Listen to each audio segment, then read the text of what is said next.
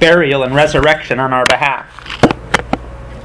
In other words, it's the proclamation concerning this perfect, finished, historic event of what God did for sinners in Christ for which they could never do for themselves.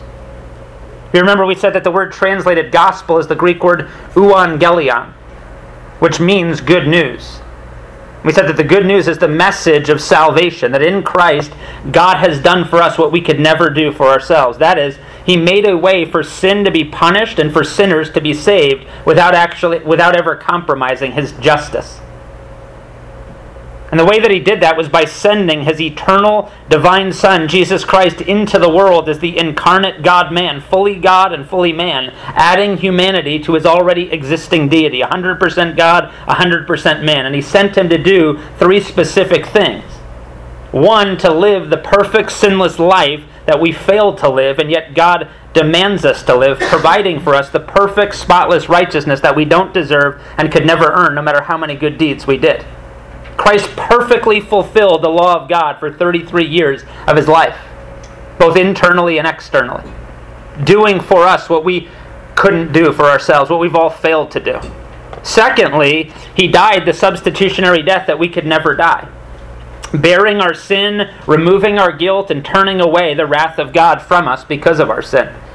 And then third, He rose again victorious over sin, Satan, hell, and the grave, validating that His perfect life and propitiatory death did indeed satisfy the demands of God's justice in our place, and that His resurrection guarantees our own resurrection one day. That's the good news. That's the gospel. The good news, as Peter says in 1 Peter 3:18, that Christ died for us, for our sins, once for all, the just for the unjust. Why? So that He might bring us to God, bringing us from a state of alienation and separation to a state of reconciliation, where we actually have peace with God, intimate fellowship with God, where we're accepted before an infinitely holy and inflexibly just God, if you can imagine that. It's the most glorious news, the most glorious message in the entire universe. And the glorious benefits of the gospel are now freely offered to all those who repent of their sins and entrust themselves entirely and exclusively to the person and finished work of Jesus Christ as their only hope of salvation. That's the gospel, the good news in a nutshell. And we basically walk through a succinct way in which we would share the gospel, looking at four key components, if you remember, starting with God the Creator and man's accountability to Him, to live for the purpose for which the Creator created us. Unfortunately, however, we've all failed to live for the purpose for which the Creator created us. We've all violated God's law. And so we moved from God the Creator to man the sinner. And we talked about His guilt and His just condemnation before His Creator, and His helpless, hopeless predicament, and the fact that there's nothing that He can do to save Himself, because God demands perfection or punishment, and once you fail once, that's it forever. It's not like you can do enough good deeds to outweigh the bad ones. Once you've failed once, you can never erase the blemish.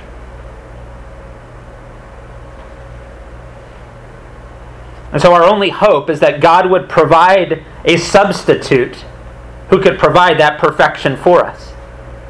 And that's the gospel, that's the good news. And so you move from God the Creator and man the sinner to Christ the Savior, who did just that. He alone could bear man's punishment in His substitutionary death on the cross, and He alone could provide man's need for a perfect righteousness through His sinless life. And His resurrection vindicated His persons and His claims that He was who He said He was. He was indeed God, the God-man. And His resurrection validated the Father's acceptance of His work. Romans 4:25, He was delivered over for our sins and raised for our justification. That was God's stamp of approval, the resurrection. And so you got God the Creator, man the sinner, Christ the Savior, and then you get to the necessary response of repentance and faith, which alone unites us to Christ, our Savior and our Sovereign. Our faith doesn't save us, our faith simply unites us to Christ, who alone saves us. And so first we answered the question, what is evangelism? Second, we answered the question, what is the gospel? Well, that leads us thirdly now tonight to the question, who should share the gospel? Who should share the gospel? Well, the answer is very simple. Every genuine born-again believer in the Lord Jesus Christ has this obligation, this responsibility. In other words, this is the responsibility of every believer and not just a select few. Like pastors or church leaders or those who have the gift of evangelism or those who are more advanced in their faith or more spiritually mature or those who are just more naturally outgoing and gregarious and find it easier to talk to people and strangers. Now, this is the task and the responsibility of every single believer without exception.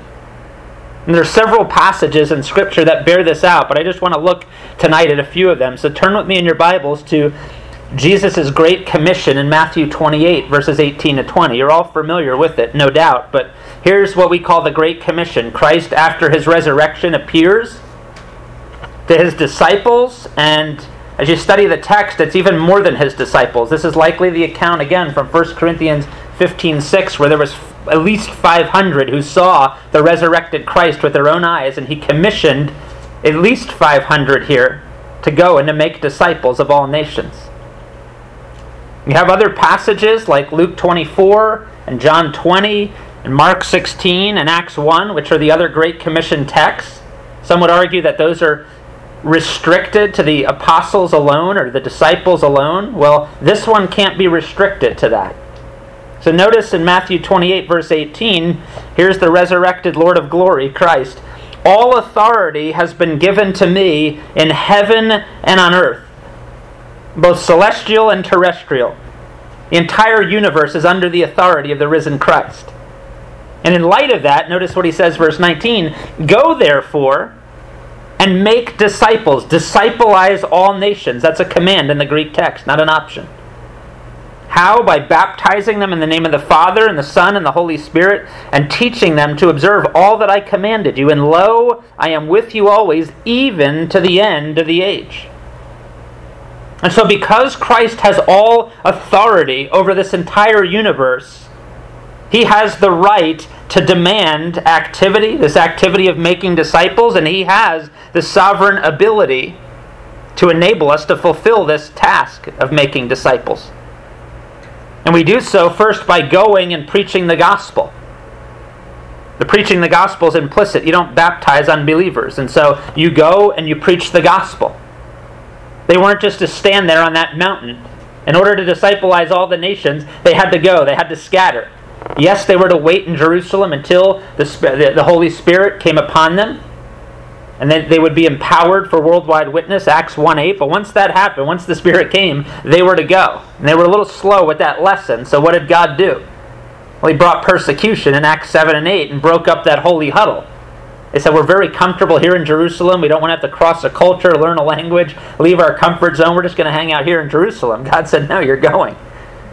And I'm going to bring persecution to scatter you. So it started with the martyrdom of Stephen, and all of a sudden, they start scattering, and they start being faithful. And if you're familiar with the book of Acts, Acts 1 to 7 is really his witness in Jerusalem. You shall be witnesses to me in Jerusalem, Judea, and Samaria, and then the uttermost part of the earth. Well, Acts 1 to 7 is the witness in Jerusalem, 8 to 12 is Judea and Samaria, and Acts 13 to 28 is the uttermost part of the earth, as the gospel goes all the way to Rome at that point in time. But the point is, you need to go and you need to preach.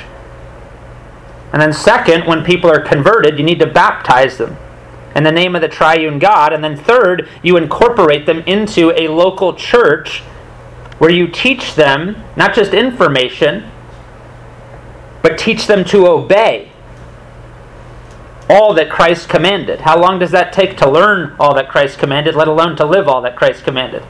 That's a lifetime process, right? And so evangelism is more than just sharing the gospel and getting someone to pray a prayer. Your task just begins. It doesn't end. You got a lifetime task of helping them learn everything Christ commanded and helping them obey everything Christ commanded. That's what a disciple is. It's a lifelong lover and learner and unashamed, uncompromised follower of the Lord Jesus Christ.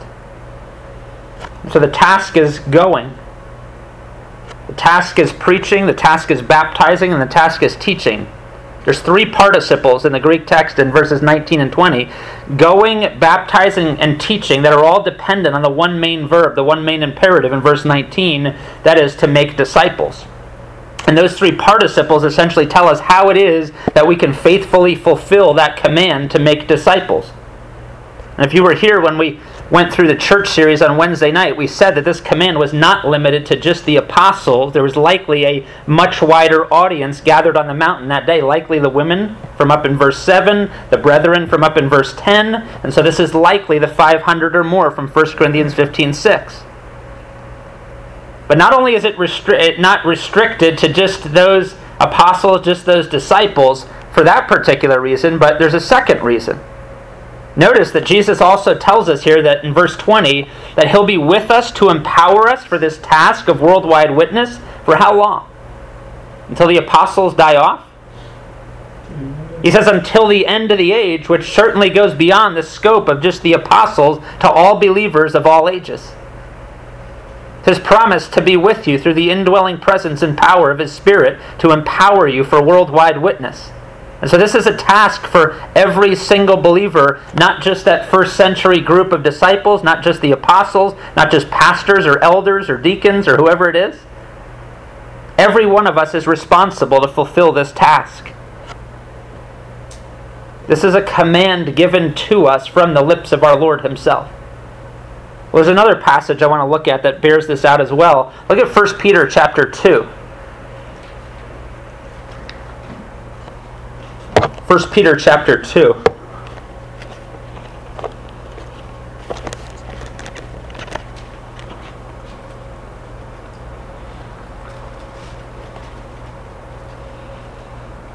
I want to begin reading in verse 4.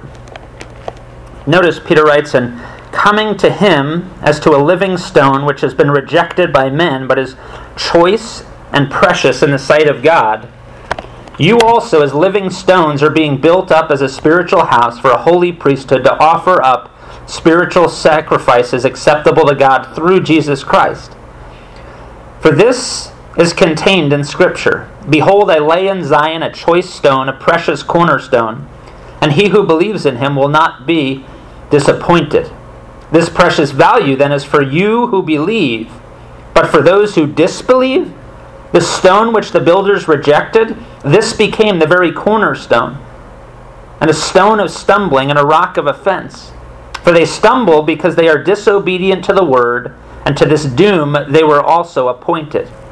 But you, in contrast to them, are a chosen race, a royal priesthood, a holy nation, a people for God's own possession. 4 exalted titles from the Old Testament given exclusively to God's covenant people, Israel. Now applied to all New Covenant believers who are part of the church. To all who believe, verse 7. Now why did God bestow on us such dignity? What was the purpose? For making us a royal priesthood, making us a chosen people, giving us such privilege. So that we could sit around and live for ourselves? Look at the purpose clause in verse 9. But you are a chosen race, a royal priesthood, a holy nation, a people for God's own possession. Why? So that you may proclaim, so that you may declare the excellencies of Him who called you out of darkness into His marvelous light. For you once were not a people, but now you are the people of God. You had not received mercy, but now you have received mercy. Peter says the express and explicit purpose for God saving you, for effectually calling you out of darkness, that is, as a state of blindness to truth and enslavement to sin. The reason why He effectually called you out of that state when you had not received mercy, and now you had become a recipient of mercy, is so that you would declare His excellencies, the excellencies of the one who effectually called you. So he's talking about vertical worship to God and horizontal witness to others. The twofold idea contained in that Greek verb, ekangela. God saved you so that you would worship Him and witness to others, both with your life and with your lips. Now, that's borne out in the whole book of 1 Peter, if you're familiar with the book. You're to live a transformed life, and you're to proclaim the biblical gospel. So the question is, are you living for the purpose for which God saved you, redeemed you, called you out of darkness? Is that the priority of your life? Peter says it should be. That's why he saved you. Not to pursue a career, not to pursue money, not to pursue your own selfish dreams and desires and ambitions, but to fulfill the purpose for why he redeemed you. This is the responsibility of every believer. But you, is a second person plural in the Greek text. In other words, every one of you who believe, verse 7, has this responsibility. So evangelism is the task of every believer, not just a select few. Let's look at one more text that bears this out. Turn with me in your Bibles to 2 Corinthians 5. 2 Corinthians chapter 5.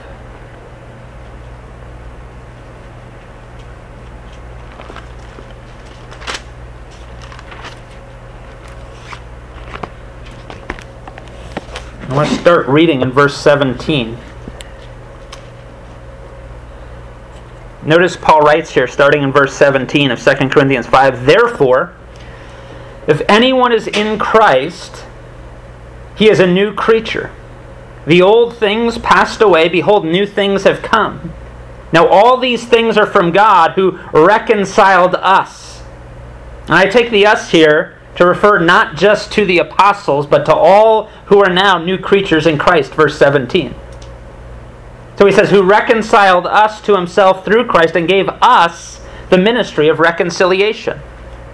Certainly the apostles are given that ministry, but I think it extends even further to every new creature from verse 17. And here's the ministry of reconciliation, namely that God was in Christ reconciling the world to himself, not counting their trespasses against them. And like Psalm 32 and Romans 4 talk about. And he has committed to us the word of reconciliation. Therefore, in light of that, we are ambassadors for Christ. In other words, God saved us, he reconciled us to himself, and left us here to represent him in a foreign world. Paul says, we are ambassadors of Christ, as though God were making his appeal through us. It's almost as if God is begging and pleading and urging sinners through us. We beg you on behalf of Christ, be reconciled to God. And here's the message, the truncated message of the gospel, verse 21. He, God, made him, Christ, who knew no sin, to be sin on our behalf, so that we might become the righteousness of God in him. What a glorious message. Christ took all of your sin, and he gave you his righteousness. It's the greatest exchange you're ever going to hear of in your life. And so all of us who are now new creatures in Christ, verse 17, are responsible to share the gospel with those whom God has placed in our sphere of influence. Notice Paul says in verse 20, we, that is every one of us who's a new creature in Christ, are ambassadors for Christ. What's the job of an ambassador? It's to represent a king in a foreign land. Everything the ambassador does and says is to represent that king who is not physically present. He's to represent him in such a way that it's almost as if he is physically present, saying the same things the king would be saying and doing the same things the king would be doing. And the calling of an ambassador is not a 40-hour-a-week job. It's not only during times of international crisis. He's always the king's representative. He stands in the place of the king. Wherever he is and whatever he's doing, his relationships are driven not by his own happiness. He decides to go places and do things not to seek his own fulfillment and his own desires, but because those things will help him faithfully represent the king. His actions, character, and words embody the king who's not present.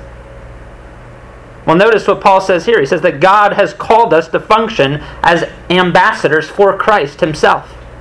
Christ is at the right hand of God, so he's not here.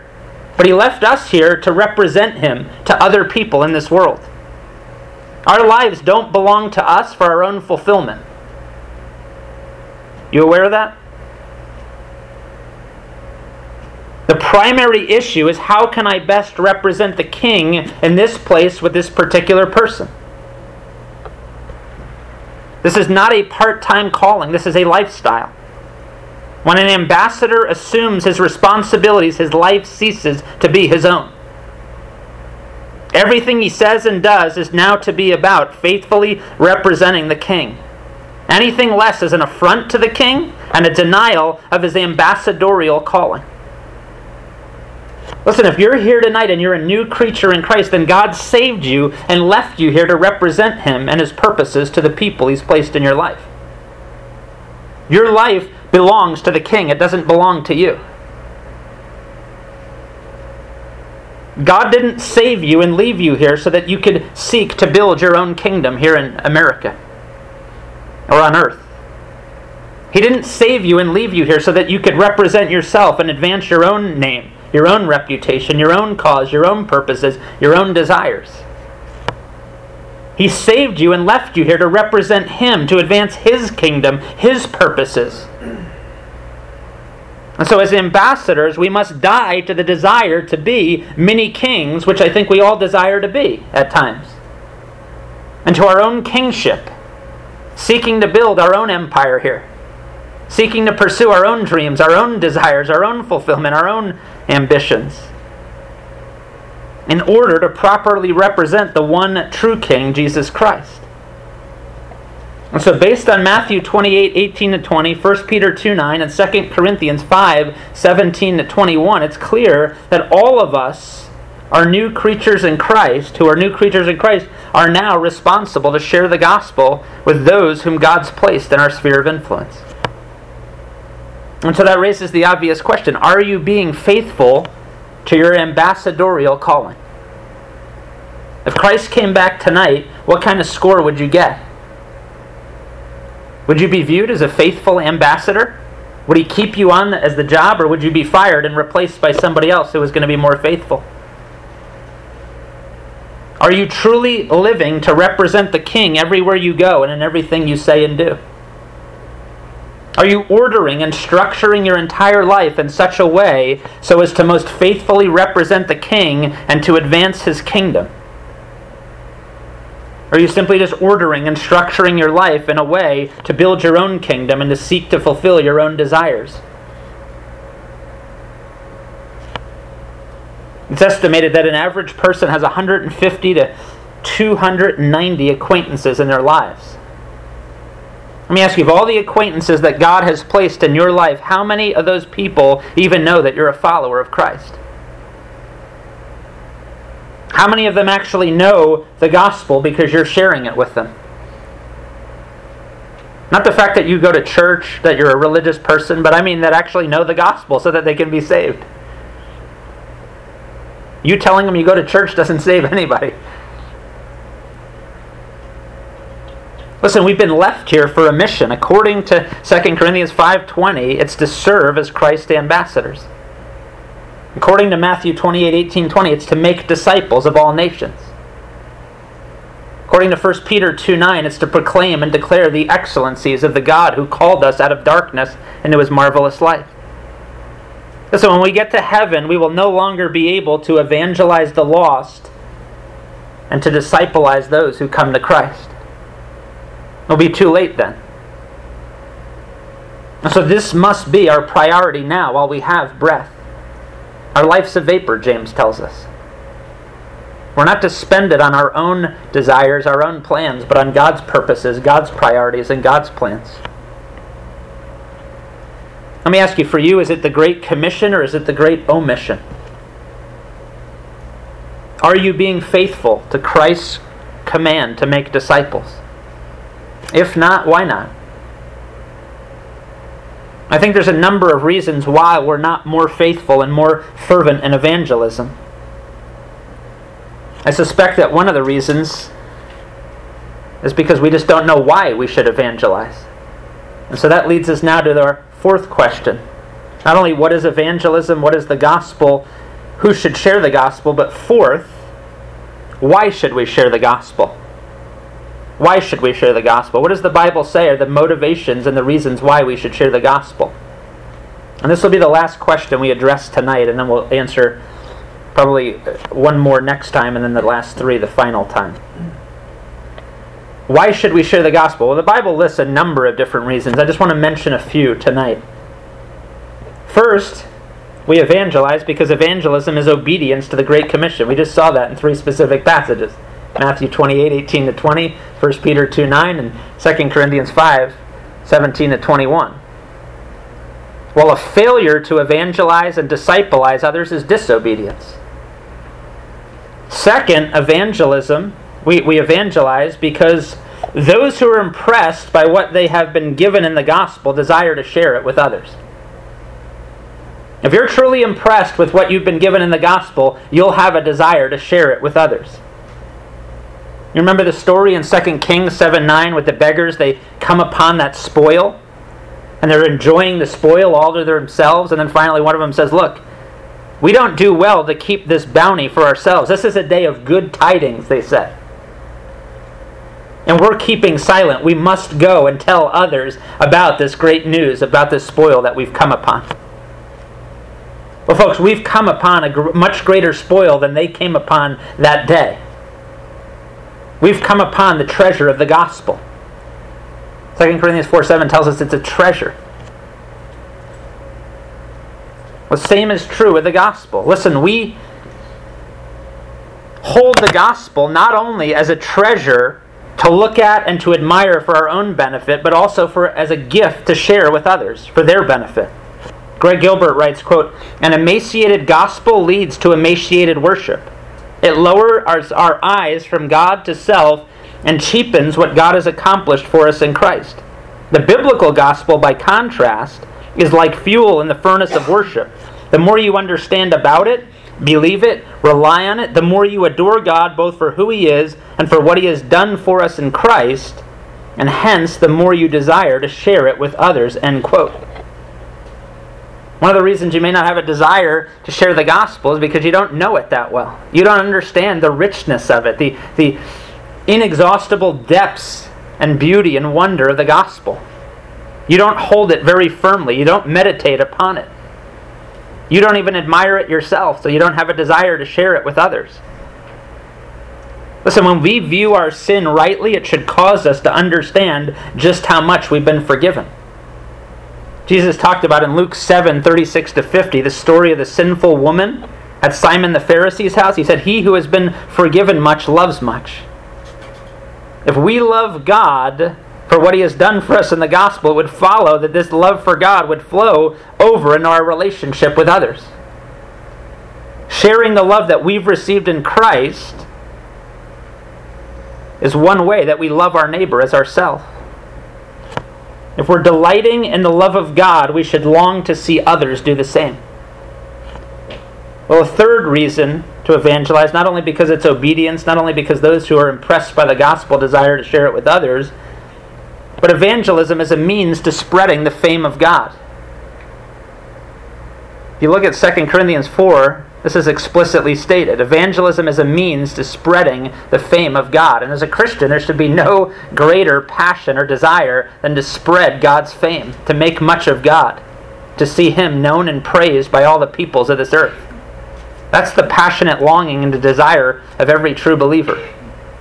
Paul says in 2 Corinthians 4:15, "For all things are for your sakes." In other words, Paul says, I endure all of this hardship that I just mentioned in the previous verses for the sake of the gospel. I do it on account of you, Corinthians. I do it out of love for you, because I love people and long to see them saved and sanctified. But he goes on to speak of an even higher motivation than just love for people on a horizontal level. There's something greater driving Paul in his evangelism, in his gospel ministry. He says, "For all things are for your sakes." Why? So that, purpose clause, the grace which is spreading to more and more people may cause the giving of thanks to abound to the glory of God. And so his penultimate goal in evangelism and gospel ministry is the good of the Corinthians, while his preeminent goal is the glory of God. His whole point here is the more people that get saved, the more people you have worshiping God, praising God, thanking God for His grace. And the more people you have worshiping God and praising God and thanking God, the more glory that abounds to God. And if you're truly a Christian, then your greatest passion and your highest aim should be the glory of God. And so that should motivate you to greater fervency and greater faithfulness in evangelism. Well, the fourth reason is because evangelism is an opportunity to praise God. Evangelism is an opportunity to praise God. J.I. Packer writes, quote, "We glorify God by evangelizing, not only because evangelizing is an act of obedience, which we saw in our first point, but also because in evangelism, we tell the world what great things God has done for the salvation of sinners. God is glorified when His mighty works of grace are made known. For a Christian to talk to the unconverted about the Lord Jesus Christ and His saving power is in itself honoring and glorifying to God," end quote.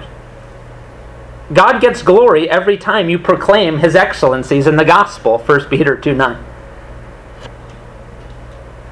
Listen, praise is the result of enjoyment and appreciation. When you enjoy something, when you appreciate something, it always issues forth in praise. You talk about that thing. You get excited about that thing.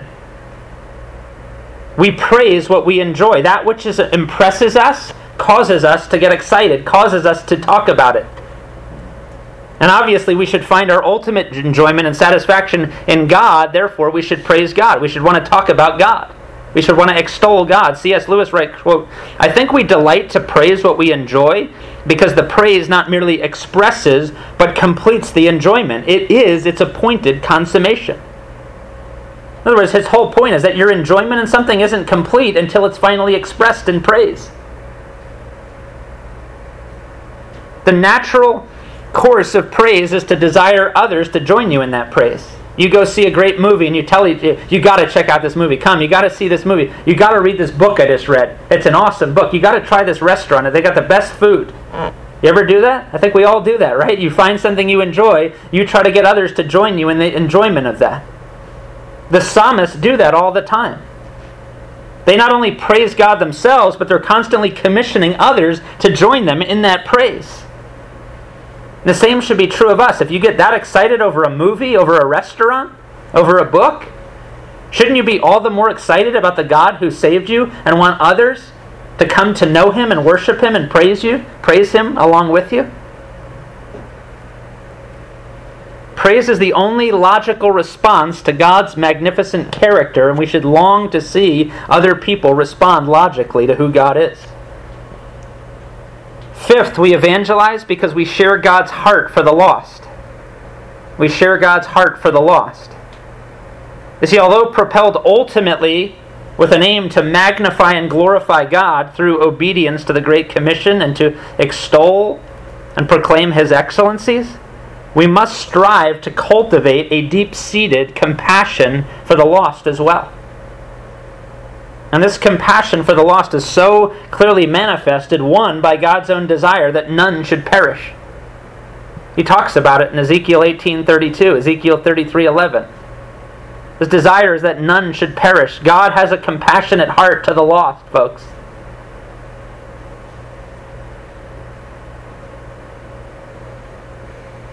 Second, it's manifested in the Father's joy at the repentance of one sinner. Read Luke 15.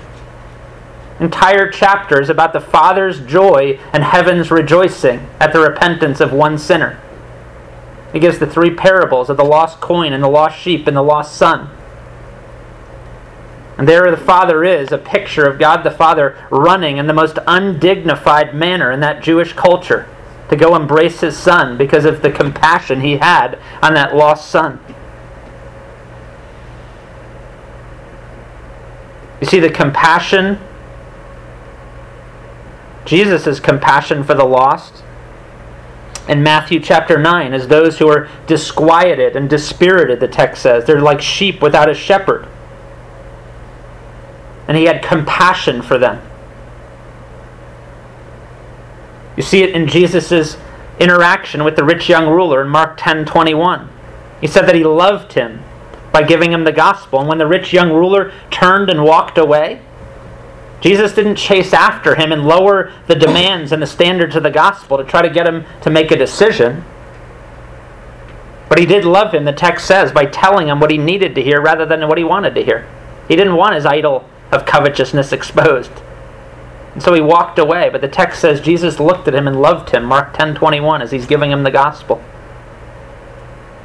Jesus showed his compassion for the lost by weeping over Jerusalem, Luke 19:41, by pleading with the people in Matthew 23:37. You see this compassion exemplified in Paul by his desire to be accursed for the sake of his kinsmen in Romans 9:1-3. Paul says, if it was possible for me to go to hell and to be damned so that they wouldn't have to be, I would. That's how bad my heart breaks for my kinsmen, my Jewish kinsmen according to the flesh who are lost. And it issues forth not just in those sentiments, but in the sacrifice of fervent prayer for them. Romans 10:1, you seeing him pray. My heart's desire and prayer to God for them is that they would be saved. And you don't just see it in the sentimental feeling, I would be accursed. You see it issue forth not only in prayer, but also in proclamation. He's constantly proclaiming the gospel. He's constantly evangelizing. That's what you see him doing all throughout the book of Acts. That's what you see him do with his pen every time he's writing a letter. He had a compassionate heart for people. Yes, his ultimate aim was the glory of God, but he wasn't indifferent to the plight of perishing people. And neither should we be. We should have the heart of the Father. We should have the heart of Jesus Christ the Son. We should have the heart of Paul the Apostle. Well, a sixth motivation to evangelize is striving to win souls in light of standing before Christ in the last day. Striving to win souls in light of standing before Christ in the last day. Turn me to 2 Corinthians 5 so you can see this. 2 Corinthians 5.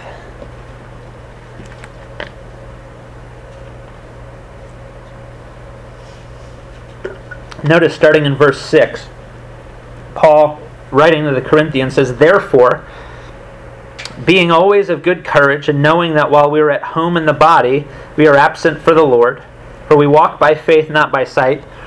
Verse 8, we are of good courage, I say, and prefer rather to be absent from the body and to be at home with the Lord. Therefore, we also have as our ambition, whether at home or absent, to be pleasing to Him. Is that your ambition?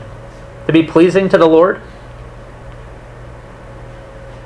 Why, Paul? Why do you want to be pleasing to the Lord? Notice the explanatory statement in verse 10. For, or because, we must all appear before the judgment seat of Christ, so that each one may be recompensed for his deeds in the body according to what he has done, whether good or bad. And notice the inference that he draws in light of that reality. Therefore, knowing the fear of the Lord as manifested in the judgment, we what? Persuade men. And so because Paul desires to leave this life and be with the Lord, verse 8, he has one ambition, and that is to please Christ in all things now, verse 9. And the reason why he tries to please Christ now is because he must appear before the judgment seat of Christ then, verse 10. Now let me just say that what's being determined at the judgment seat, the Bema seat of Christ, is not a believer's destiny. We're saved by grace through faith, and all of our sins have already been paid for in the cross. We don't earn our way into heaven. What's determined is our reward. You see, although every believer will enjoy Jesus Christ completely forever, we will do so with a capacity that is in accordance with the way we lived our lives as Christians. Even in Christ, the life that we live in Christ matters for eternity. You can read Luke 19. It talks about the parable of the 10 minas, and those who were faithful were given greater responsibility. Jonathan Edwards writes, quote, "It will be no damp to the happiness of those who have lower degrees of happiness and glory, that there are others advanced in glory above them. For all shall be perfectly happy, every one shall be perfectly satisfied. Every vessel that is cast into this ocean of happiness is full, though there are some vessels far larger than others," end quote. Everybody's going to be filled to the brim with happiness in heaven. There's not going to be any discontented people. There's not going to be any envious or jealous people. The point is, you're going to have a greater measure of enjoyment of God, though, based on your faithfulness now. You're going to have a greater measure of responsibility, Luke 19, based on your faithfulness now. And in light of standing before Christ, Paul says, knowing the fear of the Lord, standing before the judge, we persuade men. Not because he fears being cast into hell. He knows he's secure. But it's just the fear of bringing reproach on so great a Savior that you would go and squander your life living for yourself rather than for Christ. Paul is fervent in evangelism, knowing that one day he will give an account to Christ for how he spent his time. And how he spent his time now will affect his enjoyment and his rewards for all eternity. How about you? Are you motivated to faithfulness and evangelism, knowing that one day you'll stand before Christ and give an account for how you lived your life here on this earth? Seventh, we evangelize because of the eternal destiny of the unbeliever. We evangelize because of the eternal destiny of the unbeliever. Listen, the sober reality of eternal, conscious, unending torment in hell without one moment's rest or relief for all those not covered with the righteousness of Christ must inform our view of the lost and must cultivate within us urgency and fervency to evangelize the lost. Thomas Watson writes, quote, "O eternity, if all the body of the earth and sea were turned to sand, and all the air up to the starry heaven were nothing but sand, and a little bird should come every 1,000 years and fetch away in her bill but the 10th part of a grain of all that heap of sand, what numberless years would be spent before that vast heap of sand would be fetched away," end quote. Giving you a picture of eternity. And that still fails to indicate it. Every 1,000 years would take forever, but it might end sometime. Eternity's never going to end. Hell's never going to end. And so Watson writes, quote, "Thus it is in hell, they would die, but they cannot. The wicked shall be always dying, but never dead. The smoke of the furnace ascends forever and ever. Oh, who can endure thus to be ever upon the rack? This word ever breaks the heart," end quote. George Whitefield used to speak with tears in his eyes of the torment of burning like a livid coal. Not for an instant or for a day, but for millions and millions of ages. At the end of which souls will realize that they're no closer to the end than when they first begun. And they will never, ever be delivered from that place. Folks, the way we talk about hell shows us that we have no understanding of hell at all. That was a hell of a game. That's a hell of a song. We have no idea what we're talking about.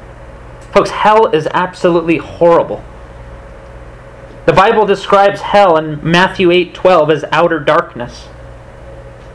In Matthew 13:42 and 50 as a furnace of fire where there will be weeping and gnashing of teeth. In Mark 9:43 and 44 it's described as an unquenchable fire where their worm does not die and the fire is not quenched. According to Revelation 14:10 and 11, those who end up there will drink the wine of the wrath of God, which is mixed in full strength in the cup of his anger, and the smoke of their torment goes up forever and ever. They have no rest day and night. The fact is that all those who have heard the gospel and have rejected the gospel, have not embraced Christ alone as their Savior, truly repenting and turning from their sin and trusting Christ, are headed to that hell. And not only that, but all those who have never heard the gospel and thus have never repented of their sin and trusted Christ alone to save them are headed to that same hell as well. You see, the state of the unreached in the world is that they haven't heard God. They haven't heard the gospel. And yet at the very same time, Romans 1:18-23 says they have heard him and they have seen him.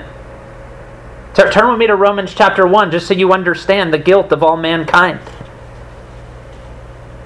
The fact that the excuse that you were an atheist or an agnostic is not going to hold up on the last day. God's not going to make you an exception. because you claim ignorance. You claim to not have known him. Notice Romans 1:18. For the wrath of God is revealed from heaven against all ungodliness and unrighteousness of men who suppress the truth in unrighteousness. Because that which is known about God, watch this, is evident within them, for God made it evident to them. How? For since the creation of the world, his invisible attributes are no longer invisible. He's put them on display. His eternal power and divine nature have been clearly seen, being understood through what has been made, so that they are without excuse. Creation screams of the attributes of God. Verse 21, for even though they what? Were ignorant of God? For even though they knew God, they did not honor him as God or give thanks, but became futile in their speculations. Their foolish heart was darkened. Professing to be wise, they became fools and exchanged the glory of the incorruptible God for an image in the form of corruptible man and of birds and four-footed animals and crawling creatures. So every single person, Paul says, is guilty before God unless they repent and trust in Christ alone. And if they don't trust in Christ alone, they're headed to hell forever, whether they've ever heard the gospel or not. You say, well, what about the innocent person in the jungles of the Amazon who's never heard the gospel? Well, the innocent person in the jungles of the Amazon who's never heard the gospel goes to heaven. The only problem is he doesn't exist, because there are no innocent people. Everyone is guilty before God, whether they've heard the gospel or not. And so people need the gospel, folks. Listen, there are over 2 billion people in this world at this moment whose knowledge of God is only sufficient to damn them to hell forever. General revelation that Paul just talked about in Romans 1 is enough to condemn you. It's not enough to convert you. People need special revelation. They need the Bible. They need the Word of God. Faith comes by hearing, and hearing by the Word of Christ, Romans 10:17. There's salvation in no one else, for there's no other name under heaven given among men by which we must be saved but the name Jesus Christ. Jesus said in John 14:6, I am the way, the truth, and the life. No one comes to the Father except through me. There's one God and one mediator between God and man, the man Christ Jesus, 1 Timothy 2:5. He who has the Son has life. He who does not have the Son does not have life. He who believes in the Son has eternal life. He who does not obey the Son does not have eternal life, but the wrath of God abides on him. There's salvation in no one else but Jesus Christ. People need to know the gospel. They don't have vague information about some deity and it's all the same God, and because of that they're saved. I don't know of any greater motivation to go share the gospel than that. Hell is horrible, and that should motivate us to evangelize the lost. Eighth, we evangelize because evangelism is something that we won't be able to do in heaven.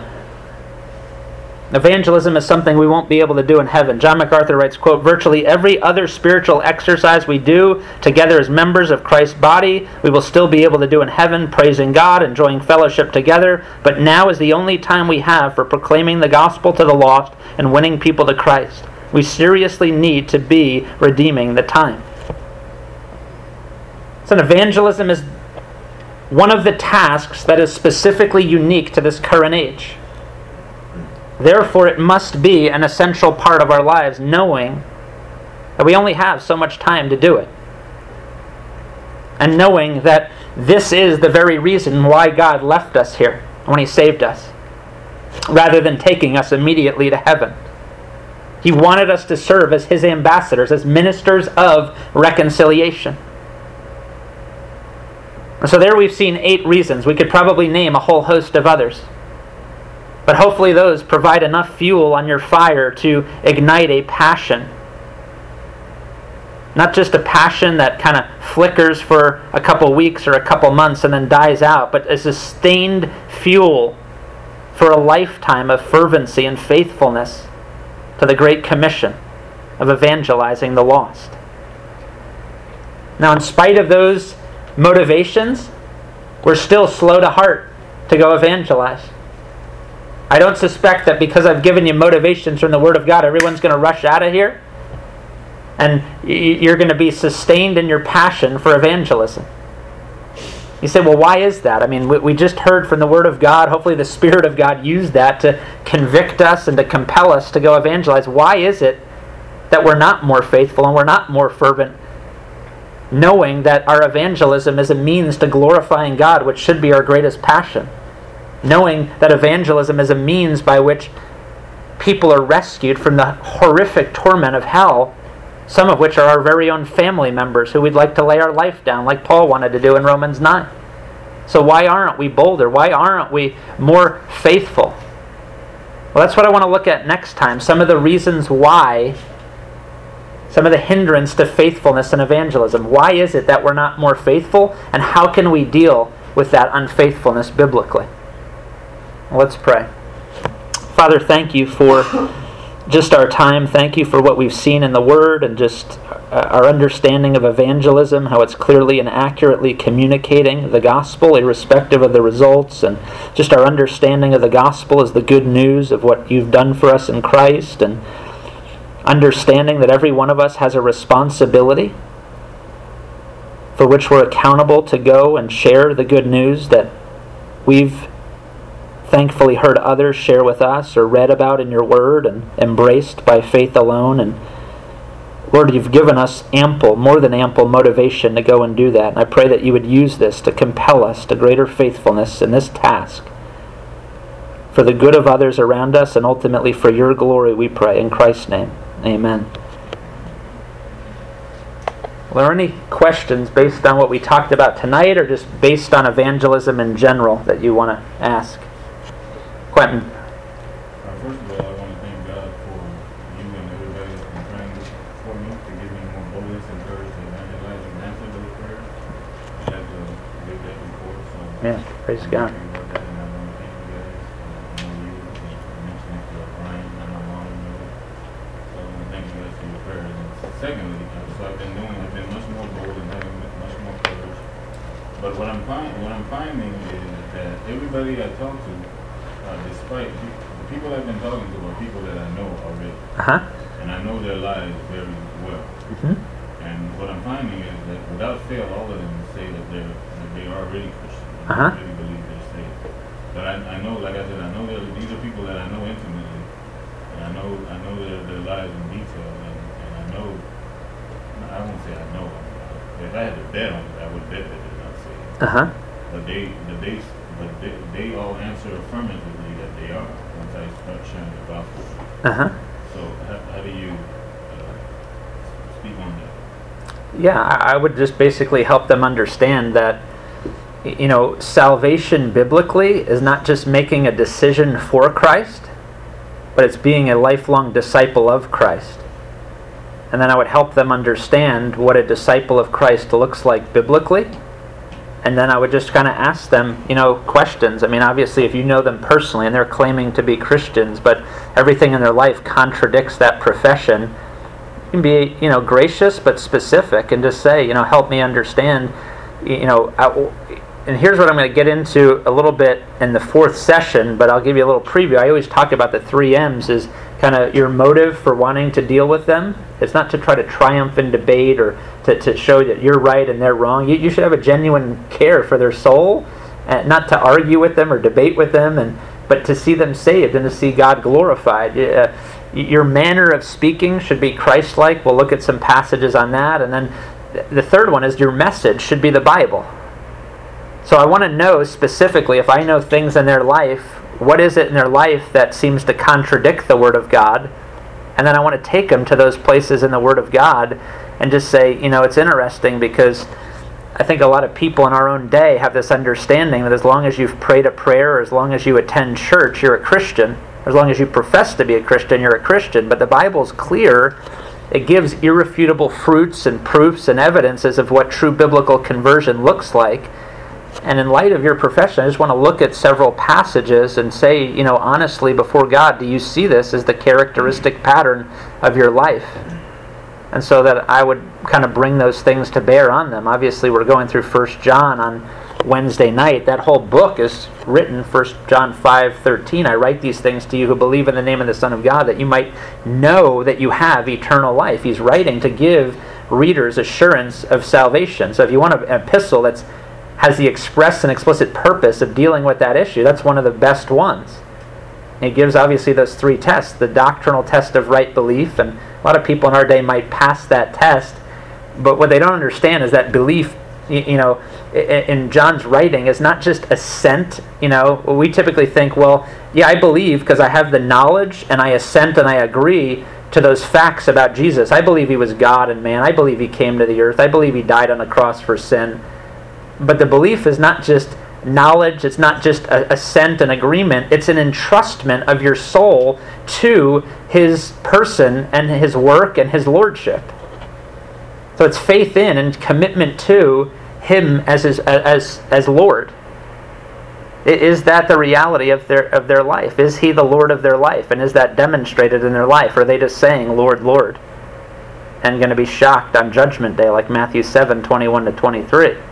And then you've got the relational test of love. Is their life marked by sacrifice and service for the highest good of others, even at great cost to themselves, where they make it a priority to gather with God's people, to be involved in the lives of other Christians so that they can know other Christians and bear their burdens and pray for them and serve them and encourage them with the truth of God's Word, where they're living as a disciple-making disciple. Their whole life is about becoming a disciple and learning more truth so that they can live more truth, and they can take that truth and impart it to other people so that they could learn and live more truth and pass it on. Is that the mark of their life? Or do they live a selfish life?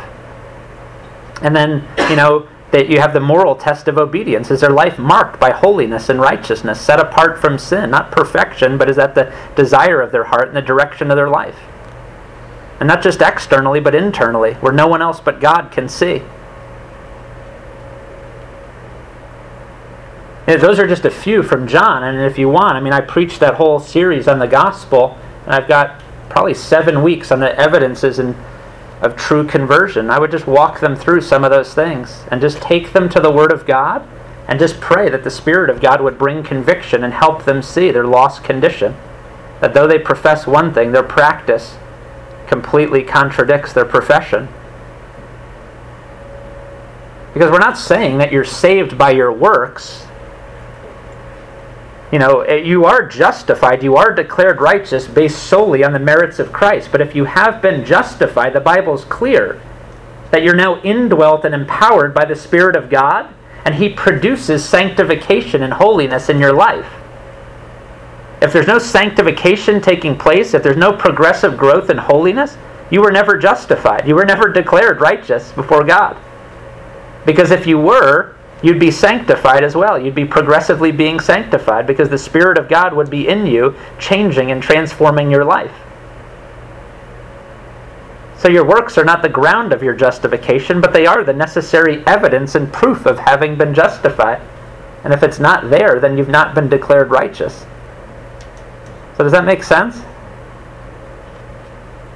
You can't convince anybody. The Spirit of God has to do that. He's the one who, convinces people of the veracity and truthfulness of God's Word. I think this is where people sometimes go wrong in evangelism. They spend most of their time trying to, what we call classical apologetics or evidential apologetics, where they're trying to give evidences and proofs for the existence of God or for the veracity and truthfulness of the Bible. It doesn't matter how many proofs I come up with, unless the Spirit of God, this book is self-authenticating and self-attesting.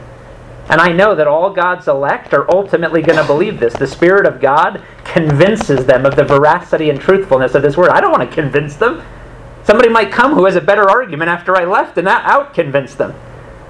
The Spirit of God needs to convince them of the veracity of this book, of the truth of this book, and then He needs to convict them personally of the implications. That they're accountable before God and based on His Word. And He has to compel them. He has to give them life. He has to regenerate them. All I can do is share the truth. I can pray for them. I can plead with them. I can try to be as clear and cogent and compelling as possible. But at the end of the day, if the Spirit of God doesn't regenerate them, they'll never believe. They're natural men. They don't have the ability to understand the things of the Spirit. 1 Corinthians 2:14. So that's important that we understand our domain of responsibility and not try to get into God's. But you do want to take them to the Word and plead with them. And then pray that God would help them to see their lost condition and regenerate them and cause them to repent and believe. Make sense? Okay. Any other questions? Daniel? Matthew 28:19, it says, "Go therefore." Uh-huh. I've heard the argument before that the same, I don't know if this is true, I'm going to look it up myself, I heard the same word for go there is the same word as the same word when they say, go, when the angel was telling Joseph to flee with Mary. So basically, that the argument that I've heard is that there should be some element of evangelism that is outside of as you go. Could you speak on that, or is that extra biblical? Is that I don't know. I've heard good, what seems to be, to me at least, good arguments on both sides. That no, it's speaking to as you go, or no, it's saying that as you go wouldn't necessarily be fulfilling the Great Commission. We need to also, in addition to that, be purposeful about things. Mm-hmm. Yeah. You're getting into Greek grammar now, and basically it's a participle in the Greek. It's an aorist participle. I'm going to try not to lose everybody right now, but it's an aorist participle in the Greek, and then it's an imperative.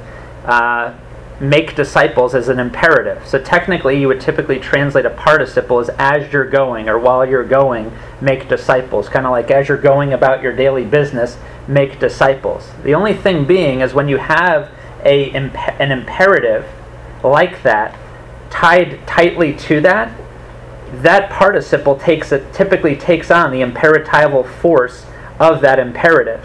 So that's why many translators translated it go as an imperative and not just as a participle while you're going or as you're going. So both of them are true, but it's not just, hey, as you're going about your business, try to make some disciples. The point is intentionality, because it's disciples of all nations. So it's not just, hey, while you're going about your business here in Jerusalem, as you have opportunity, look to make disciples. His point is you need to be intentional, and you need to go beyond the borders of Jerusalem, because you need to go make disciples of all nations. That requires intentionality. If all of us just said, hey, as we're going, then the nations would never be reached, right? So there has to be an intentionality. So I kind of like the translation where it's translated as an imperative. It's true as you're going, but the point is there's an intentionality there. It is. I think it takes on. It's what we call a participle with an imperative sense. It's the same thing in 1 Peter 2:1. Therefore, laying aside malice, deceit, hypocrisy, envy, slander, like newborn babes, long for the pure milk of the word, so that by it you might grow in respect to salvation. The laying aside there is a participle. It's an aorist participle. Desire or crave or long for the pure milk of the word is an aorist imperative. Well, some translators translate it not just therefore laying aside, but therefore lay aside. And I think that's a good translation. It takes on the imperatival force of that other imperative in the context. In other words, a prerequisite to longing for the Word is first laying aside sin. And so if you don't long for the Word, if you don't crave the Word, one of the reasons might be because sin has spoiled your appetite for the Word. Just like Twinkies spoil your appetite for dinner. So you need to lay aside sin so that you'll crave the Word. Does that make sense? Yeah. Okay. Yeah. Quentin. Along the lines of what you said earlier, the situation with my mom being a Jehovah's Witness. Yeah. We're always getting into these other realms, and like our latest thing is the existence of hell, and she's always getting me off the gospel. When we meet people like the Jehovah's Witness and Church of Christ, who try to take us on rabbit trails, speak on that. What should we do with that? I mean, I'm not saying you ignore. It's going to require probably some discernment there. I'm not saying you ignore legitimate questions that they might be struggling with. It's just oftentimes the smokescreen to deal with their guilt and culpability. And so oftentimes people just don't want to deal with the fact that they're guilty, so they're always trying to sidetrack you on other things before they ever get you to show them that they're guilty before God and they're condemned before God and they need to repent and trust in Christ. If it's somebody that I have a relationship and I think they're genuinely struggling with that particular issue, then I could try to help them understand biblically how hell is literal, how hell is real, and how you've misunderstood that word lexically. And then as Church of Christ on the baptism issue, I just show them biblically that baptism doesn't save you. It's not the ground of your justification anywhere in the Bible. You've misunderstood every one of those passages on baptism, and I'll walk you through them. Most of those people are typically deeply entrenched. I've dealt with a guy from the Church of Christ who used to be a member at my gym in West Palm. We used to interact all the time. I went through every single passage on baptism that he showed me, and I showed him how it doesn't mean what he thinks it means, and here's what it means, and he's still an entrenched person in the Church of Christ. So it doesn't mean that I'm not going to take him through that. I think he genuinely struggles with that. But at the end of the day, I'm constantly bringing the gospel to bear in ways that the Spirit's going to work and help him understand his guilt before God, and that he's trusting in his works, and he's going to be incinerated along with those works on the last day.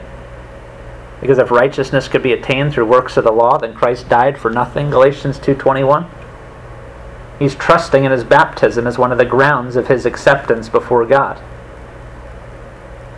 And that's the greatest offense to God in the world.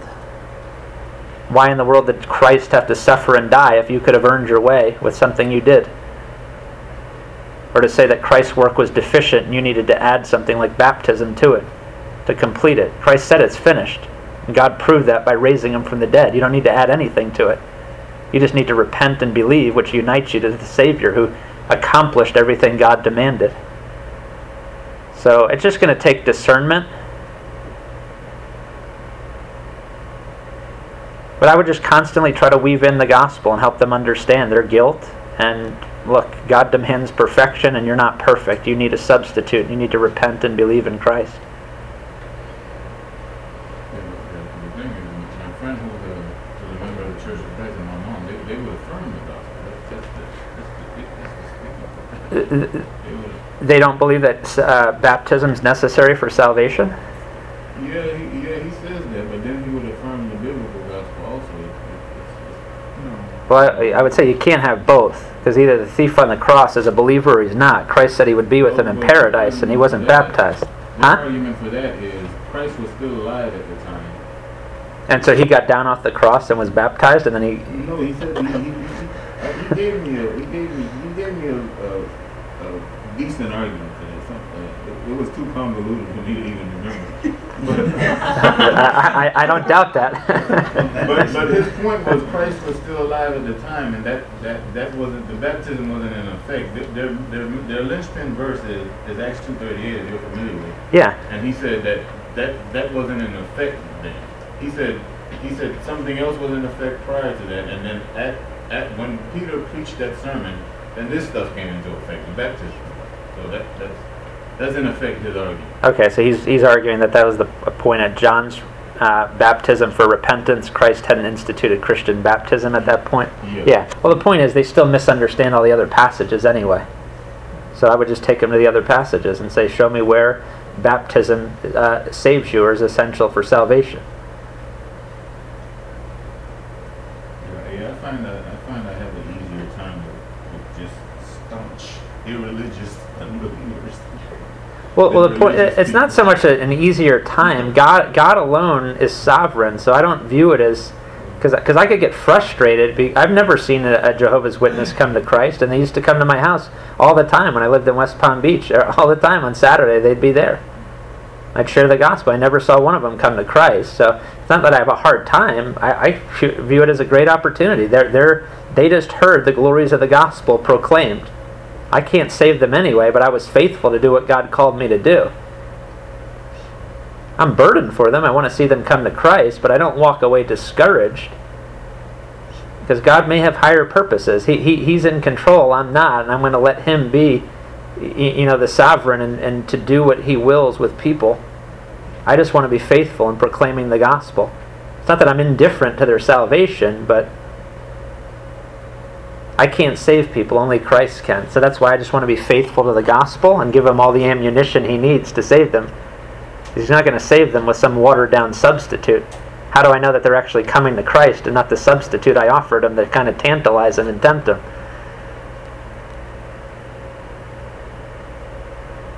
Robert. Yeah, I was struggling with this part. It's like you meet people, right? That claim to be Christians.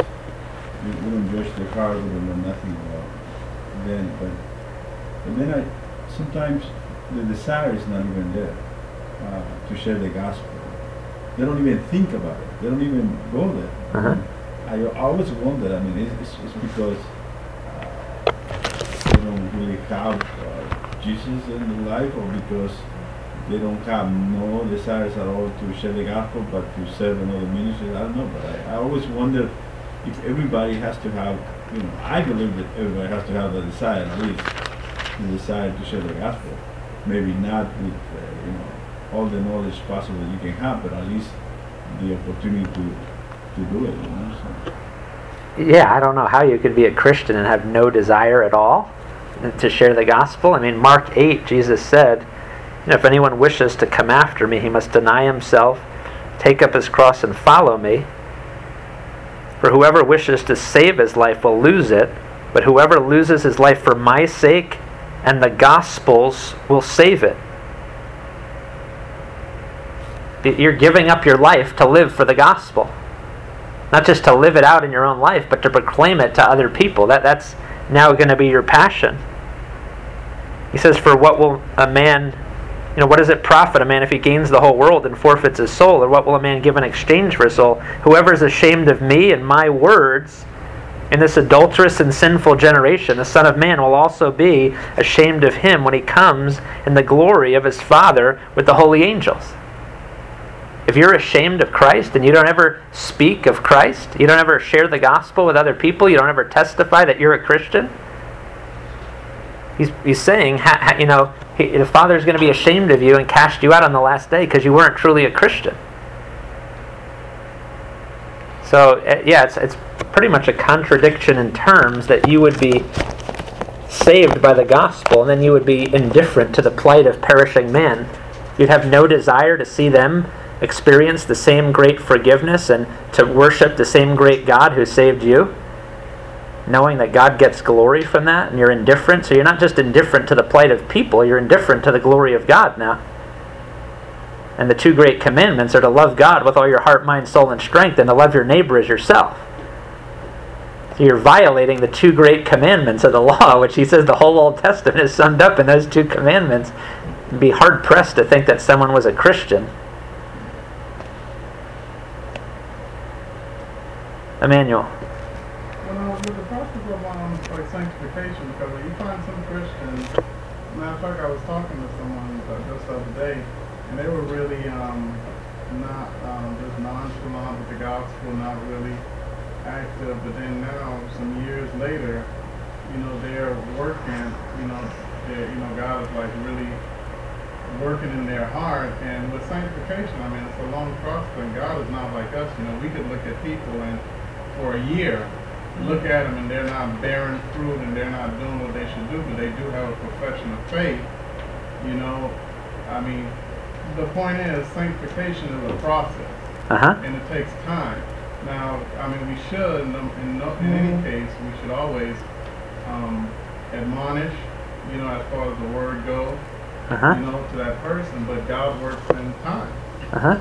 And we can't necessarily put a timing on that, can we? But we can't necessarily, what was the last part? Put a timing on it. No, but we have a responsibility to hold people accountable to their profession of the word. And so the Bible says if you see somebody caught in a trespass, you who are spiritual are to restore such a one in a spirit of gentleness. So if somebody lives a life of habitual indifference to the plight of perishing people and a life of habitual indifference to the glory of God and has no desire to be obedient to God's clear command, to go and make disciples and to share the gospel, then we want to get involved in that person's life and try to understand, where they're at and how they're thinking through that. And if they just say, yeah, I just don't have any desire to be obedient to that, and I don't want you to keep pressing me on that, I'm just not going to do that, I don't want to do that. Well, then I'm very concerned. If they say, I do have a desire to do that, but I struggle with the fear of man, or I feel so inadequate, I don't feel like I know the gospel very well, or, sometimes I do struggle just with being so self-absorbed, or just being, not compassionate to people around me, but I want to be, or, sometimes I just have such a guilty conscience because of my own sin, I just don't even I feel like such a hypocrite even sharing the gospel, or, whatever it is, and they're saying, I have a desire, but I'm just struggling, can you help me? Well, I'm encouraged by that. That desire should be there, and there should be a desire to deal with whatever sin it is that's preventing them from being obedient to Christ. To not have any desire, nor to have any desire to be obedient to Christ and to grow in those particular areas, I'm very concerned at that point, and I'm going to warn someone based on what the Bible says. I'm not making judgments on whether people are saved or not saved. If you're in the church and you're calling yourself a Christian, I'm going to hold you to what the Word says, and I'm going to give you the benefit of the doubt, just like Paul did. But you're not going to have any assurance of your salvation, and if you persist in sin in a high-handed and unrepentant way, eventually the Bible talks about a process of discipline. Because you're destroying the unity and purity of God's church. You're besmirching the name of Christ, calling yourself a Christian, and living in a way that's totally contrary to the way that Christ called you to live. Make sense? Yeah. Annie? My struggle is I will get so nervous before I'm going to say anything. How do I say it? How do I say it? I'm going to say this, and then I just totally throw myself off, which I know that the Holy Spirit can just lead us and give us the words. But I guess my question is, how do you, because I'm more of an introverted person, so it's harder for me to kind of put myself out there, but I don't want to use that as an excuse. Yeah. So how, I don't know if you have any suggestions of what to kind of do. I'm going to try to talk about that a bit next week. That's kind of be the next topic is basically dealing with that whole issue. How do we deal with, a fear of man, or how do we deal with just thinking through that? I mean, oftentimes it's just, I want to deal with whatever heart idolatries are there, because typically there's some idol in my heart that's keeping me from being obedient to Christ, and I want to try to identify what that is. What is it that I'm trying to protect?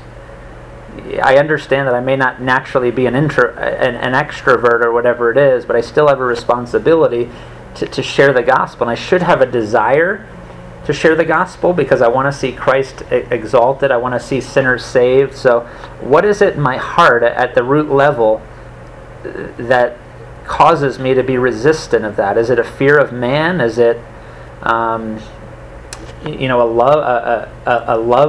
inordinate love for myself and a concern for my reputation, or how people perceive me, or what they think of me, or how they treat me? You know what I'm saying? Because oftentimes it's revealing a love for self and a lack of love for others, and a lack of concern for the glory of God. I really don't care about that person's plight. I care more about making sure my life is filled with comfort, that it doesn't have any tension involved, that it doesn't have any awkwardness involved.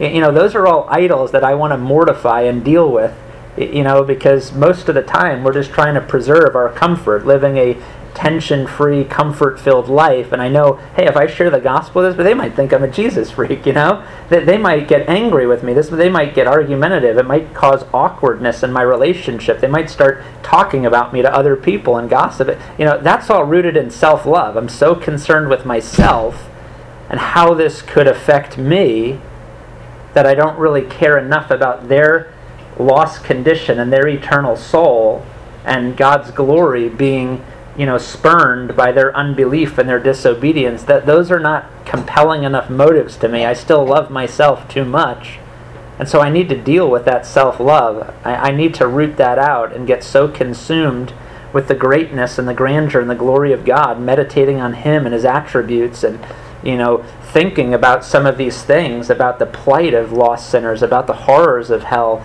cultivating a compassionate heart, a genuine concern for these people, and learning to deny myself in practical daily ways, because you're not going to compartmentalize your sin. If you're a selfish person, or if there's self-love there, it's going to manifest it in 1,000 different areas.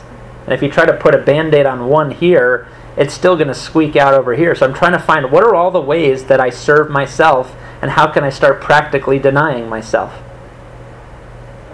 It starts with belief, and then it leads to behavior, but I need to preach the gospel to myself. I need to preach Philippians 2:3, do nothing from selfishness or empty conceit, but in lowliness of mind. I typically think way too highly of myself.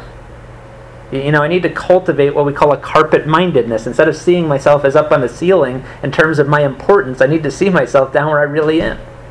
And I need to start esteeming others more highly than myself. And I need to look out not merely for my own interests, but also the interests of others, and have the mindset of Christ in me, who, although he existed in the very essence and nature and form of God, didn't cling to those things. He looked at our plight, our need, and his comfort, and he left his comfort and the glories of heaven to come to the horror of a cross. Because he's characterized by giving, not grasping. And I want to cultivate that same mindset. Lord, cultivate that within me. So I just need to study passages that deal with that kind of stuff, and think through the implications, and pray, and think about all the ways in which I would need to renew my mind and put off sinful thinking, and how I could cultivate and renew my mind with selfless thinking, and start to practically apply those things in my life, and then see it lived out, not just in evangelism, but every other area of my life, in my marriage, and my relationships with other people. Does that make sense? And that's just one area. It would probably be different for all of us. What is it that precludes us from being more faithful? Hopefully I can hit on some of that stuff next time. Emmanuel.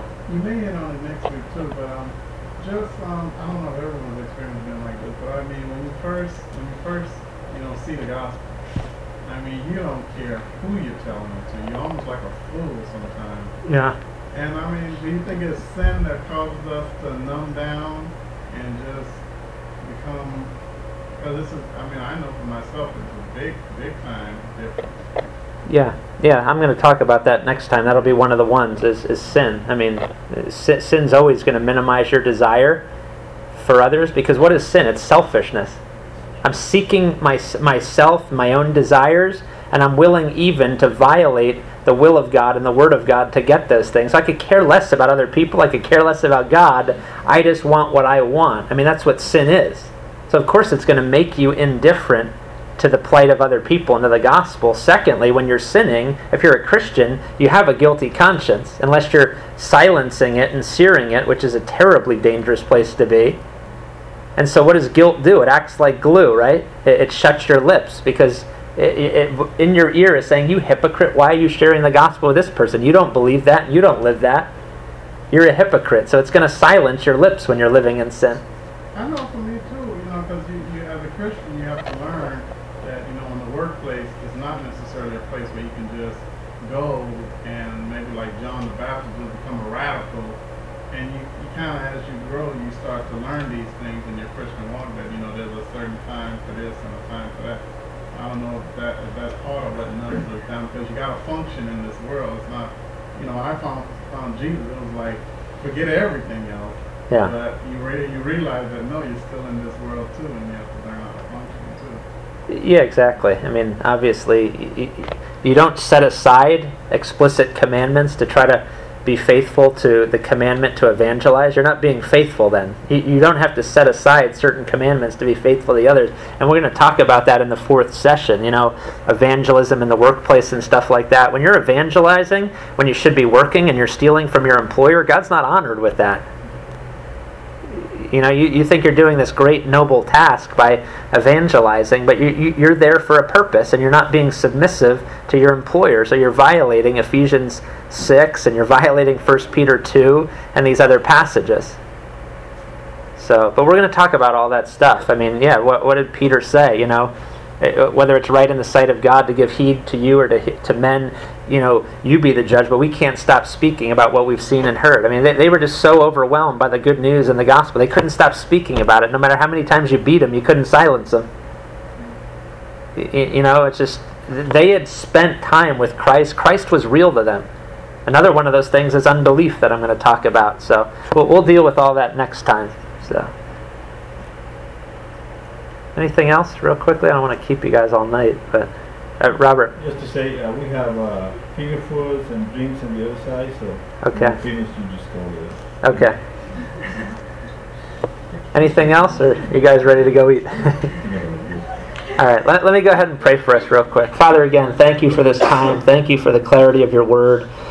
Lord, forgive us for all the ways in which we've failed to be more faithful here. Every one of us knows that we've not honored this command to go and make disciples to the degree that we should. And we're thankful for the blood of Christ that does cover our sin and cleanse our sin. And we're thankful for the empowerment of the Spirit, which does cultivate within us a desire and provides for us a power for bold witness. It's not native to us or natural to us. We recognize that. That's why we see Peter cowering before a slave girl. That's why we see Peter compromising with the circumcision party in Galatians 2. That's why we see Paul praying for boldness. And every one of us can relate to those struggles of fear and timidity, like Timothy in 2 Timothy 1. And so we ask, Lord, that you would help us, that you'd continue to take your truth and deepen our convictions in it and cultivate within us a greater boldness and a greater passion for faithfulness and evangelism, and that you would use us powerfully for the good of others and for your glory while we have breath. We ask it now in Christ's name. Amen.